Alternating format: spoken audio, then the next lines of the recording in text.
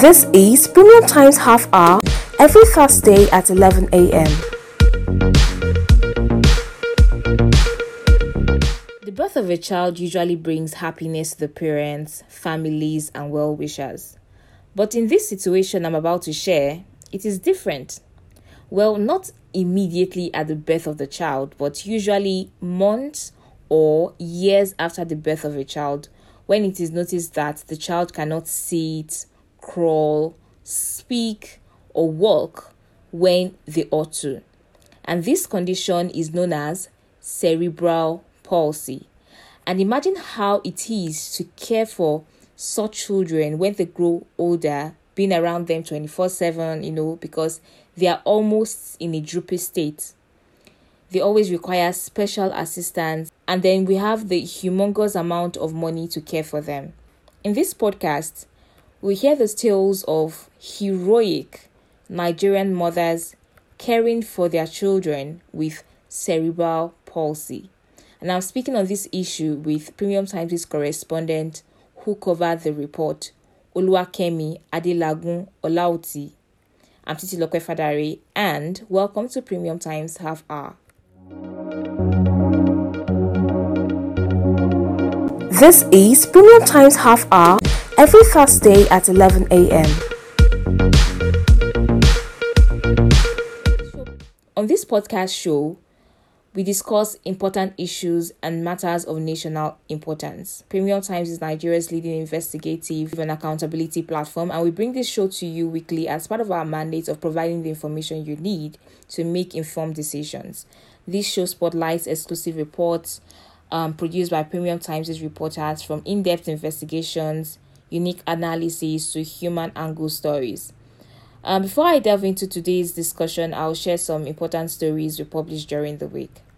Let me first say it's been a busy week for President Bola Tinubu, who is seen making quick moves since his emergence as the Nigerian president on May 29.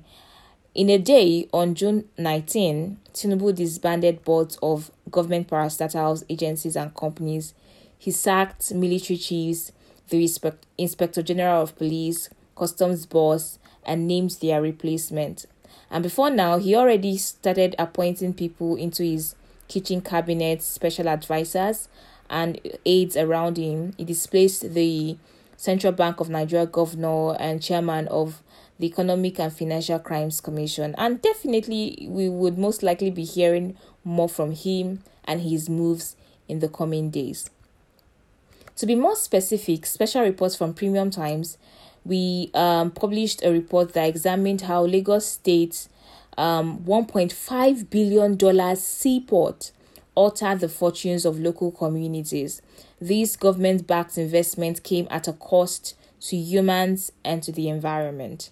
Another report looked at Nigeria's struggling oil palm sector as demands surge. Nigeria used to be a world leader in oil palm production, but this status changed due to neglect of the sector and extreme weather events.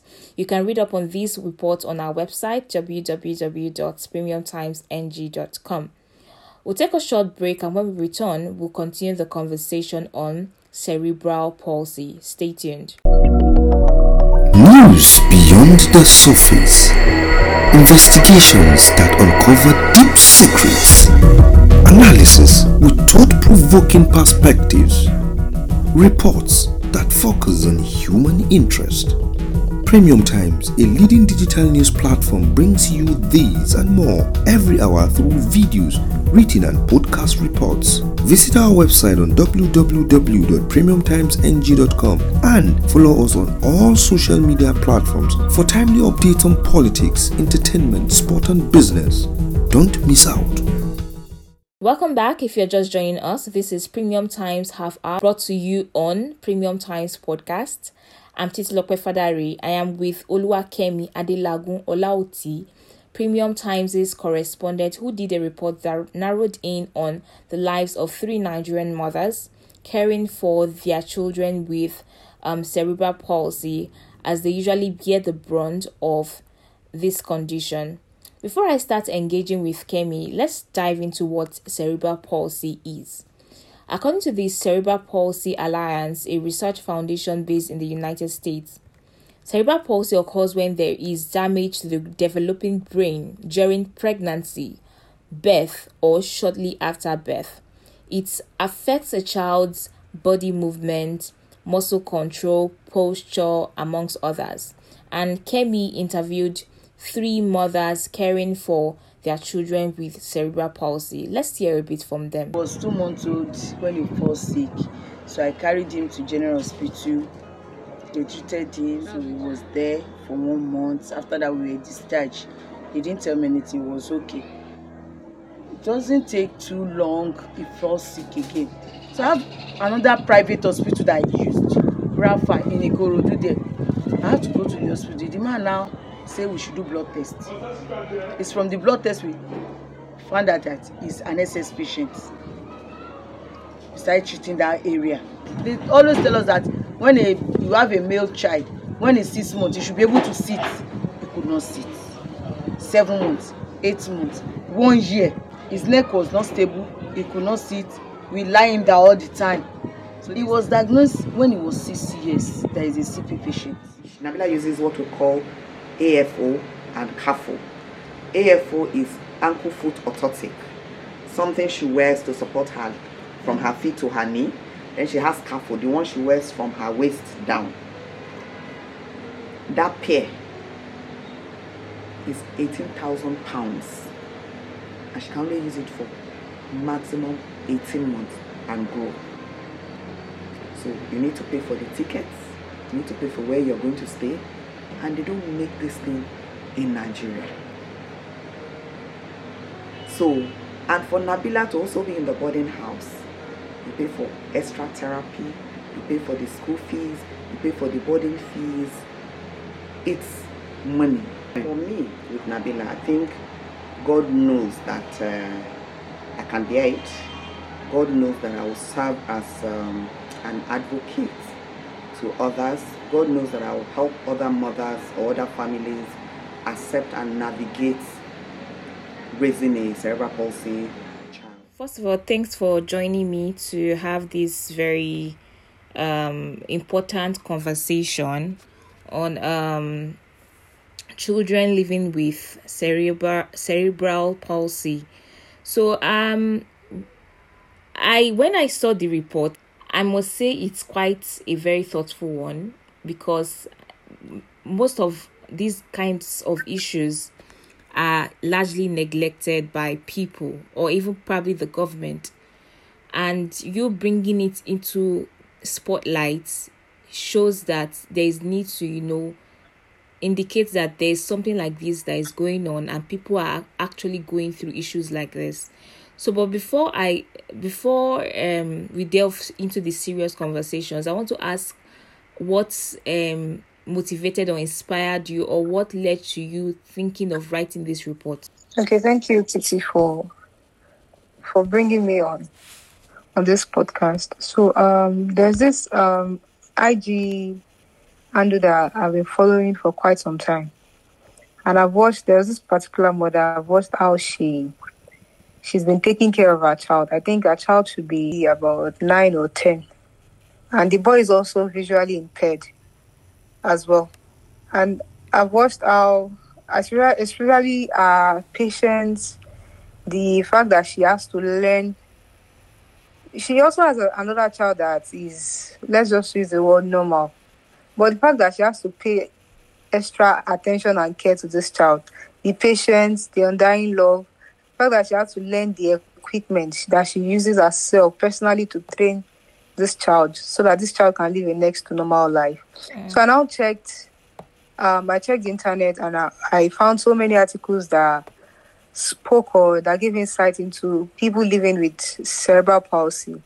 But there was also so much about these primary caregivers or their mothers. So I thought to myself, let me tell their stories of women, of mothers, of primary health caregivers, primary caregivers who have to work and have to also take care of their child who has special needs. And while I was checking this particular woman's handle, there was this quote I really cannot quote it, but what he said was, it really struck me, really struck a chord in me, that you can't choose the kind of child you want to birth. You can't choose the kind of child you want to birth.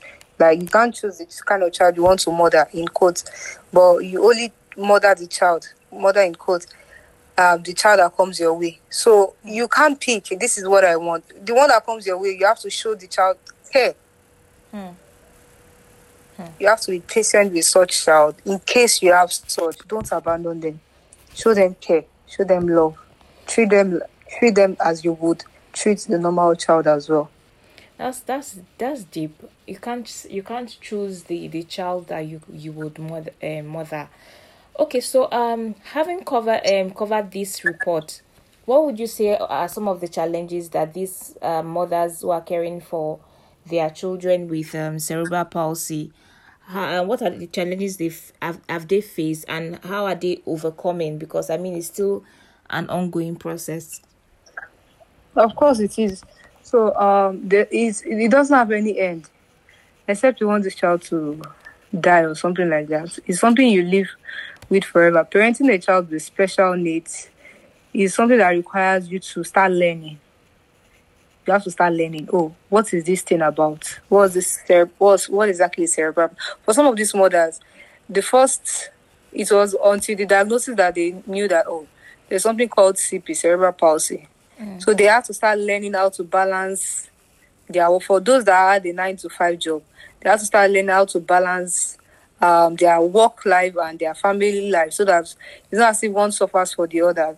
And also this is a child that requires that you have to be with like 24 hours. You have to be with this child 24 hours. Because this child might have seizure, and when they have seizures like that, they tend to get injured. And sometimes it could be something that is fatal. They would also have injuries on bodily harm. They would also sustain bodily harm. So you just have to be with them, or if you can't be with them, you have to get someone that will be with them, and that will cost you a lot. Especially if you want to hold down your job as well. That's financial stress and also emotional stress. And it also leads to physical exhaustion. And also you also lose your social life. This is someone you have to just be with, and you hardly have time to do all this and bear of a thing, because you can't carry this child everywhere you go. You cannot. It's not possible. And sometimes you might not even have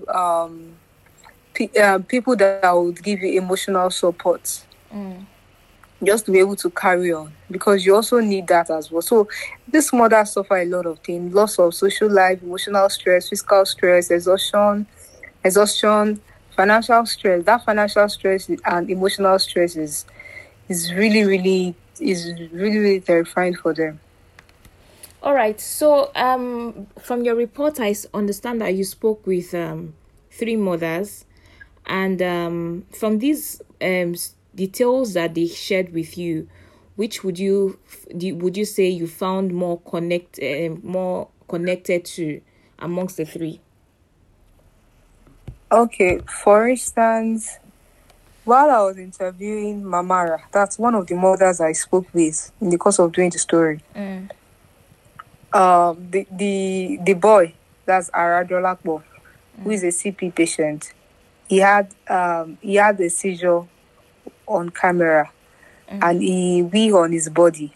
The fact that immediately the thing started, I didn't even know it was a seizure. I just knew that this boy began to vibrate. I was scared. I wanted to even turn off the camera, but I was like, let me just leave it and watch what will happen. So the fact that the woman, she just instantly, because the boy was asleep on her laps, and immediately she just grabbed him and started praying. There was no fear in her eyes. It was as if she was prepared for it, because and that was my first time of seeing someone having seizure and someone grabbing the person. Like, this is unexplainable. I've never seen such in my life. How will you be grabbing? She just grabbed him immediately. It was as if she was prepared. She was alert and ready for anything. Because she now told me that if she doesn't do it that way, that it might just fall off from her laps and it would sustain bodily harm. So she's always alert, and she ensures that whenever she's out, the siblings are always there just to watch over him, so that when that seizure comes, because the seizure is not something that will give you write a letter of notification to you that I'm coming. It's just come unexpectedly. Yes. Whenever it comes like that, it's always someone that will be with him, because he has already sustained injuries on his body, and she doesn't want that anymore. So that was for me was emotional. So I sort of saw like a dichotomy, because I haven't worked on the video. I saw like a sort of dichotomy between the rich and the poor facing the same issue. But then in relation to the rich and in relation to the poor, for instance, say access to education, for the poor it was quite difficult getting education for the child, and then for the rich, because there's a bit of financial capability, then they were able to. So, like, what was running through your mind when you saw all of these two different worlds facing the same issue?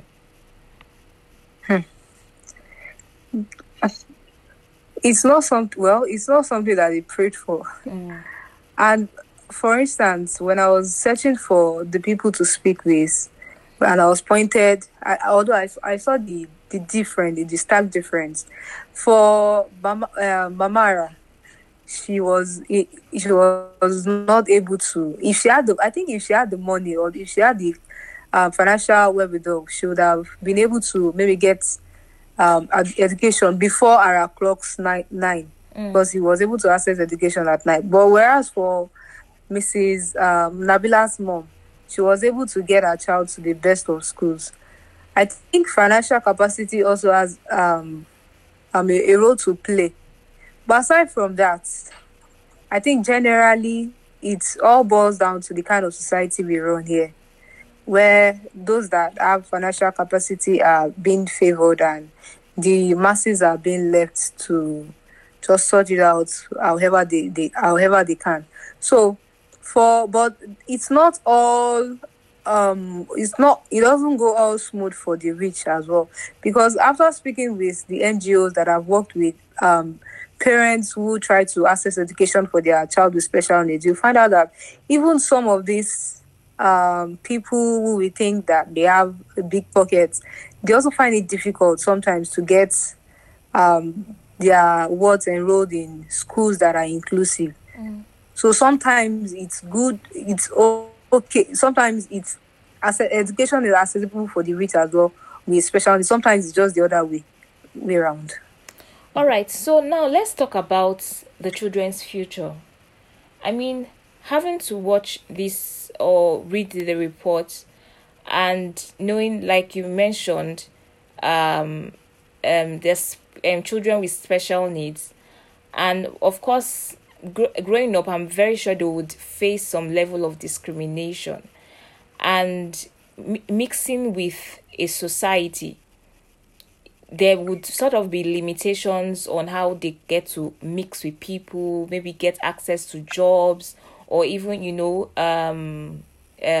maybe build their career, or maybe for people who want to get married, having someone to settle down with. How are the mothers thinking about their children getting or attaining the best of things that they want for themselves? Okay, for instance, one of the mothers I spoke with, I also posed this question to her. So she said that our child's condition inspired her to create Sultana Nabila Foundation to help young adults so that they can live a next to. She understands that they cannot live a normal life, but at least they can live. They shouldn't be dependent in their later years. They can be able to live. They can live a next to normal life. So the foundation is to enable all this CP patients, so that in such a way that by the time they get to a certain age where they are supposed to be adults and they are supposed to live a life of independence, they are able to do it. We'll pause here and take a quick break. And when we return, we'll continue this conversation. Stay tuned. This is Premium Times Half Hour every Thursday at 11 a.m.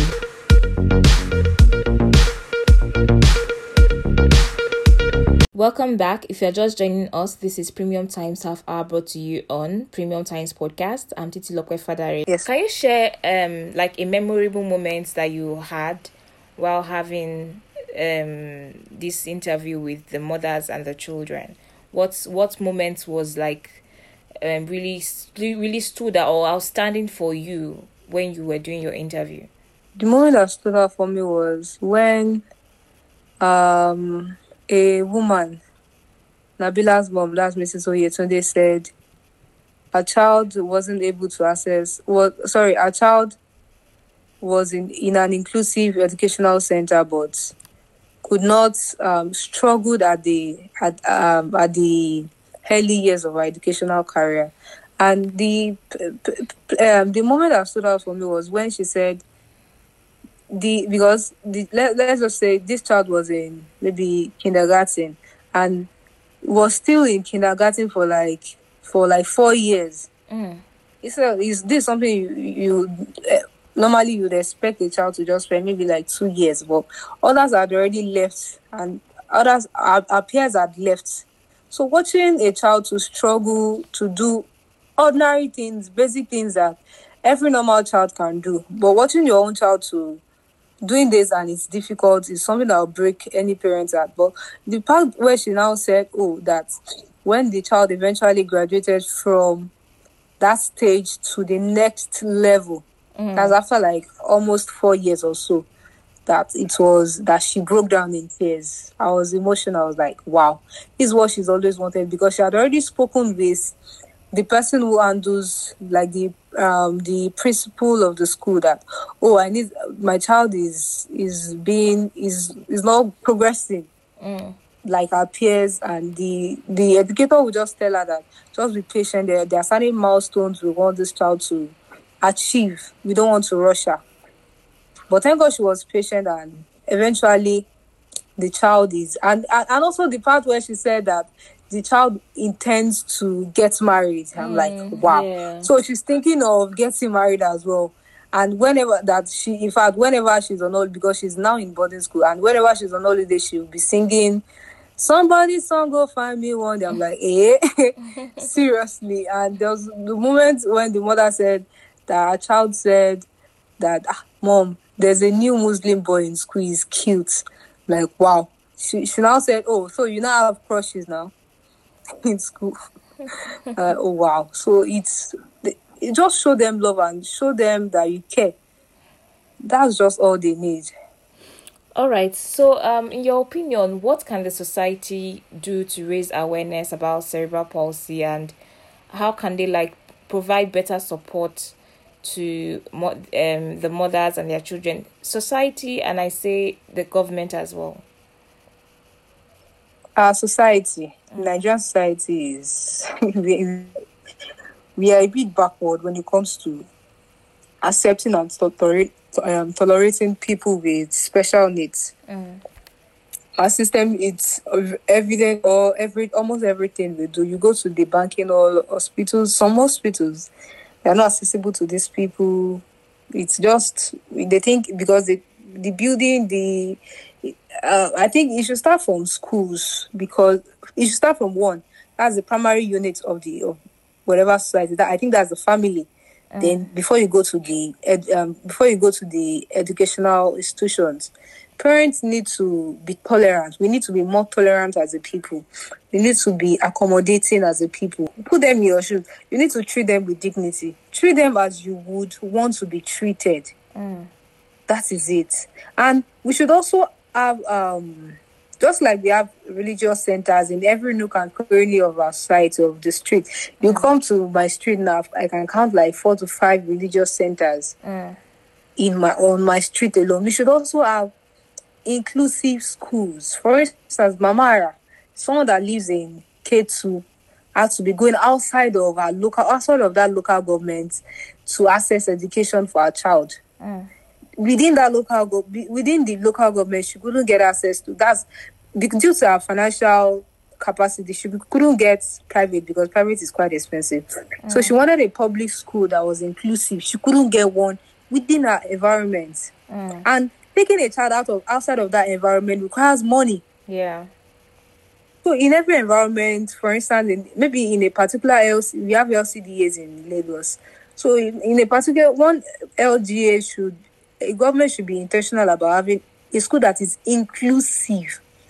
Not just having, it's not enough to have a school that is designed for special needs. I think you should also have it mixed. There are some schools that are mixed in this Lagos.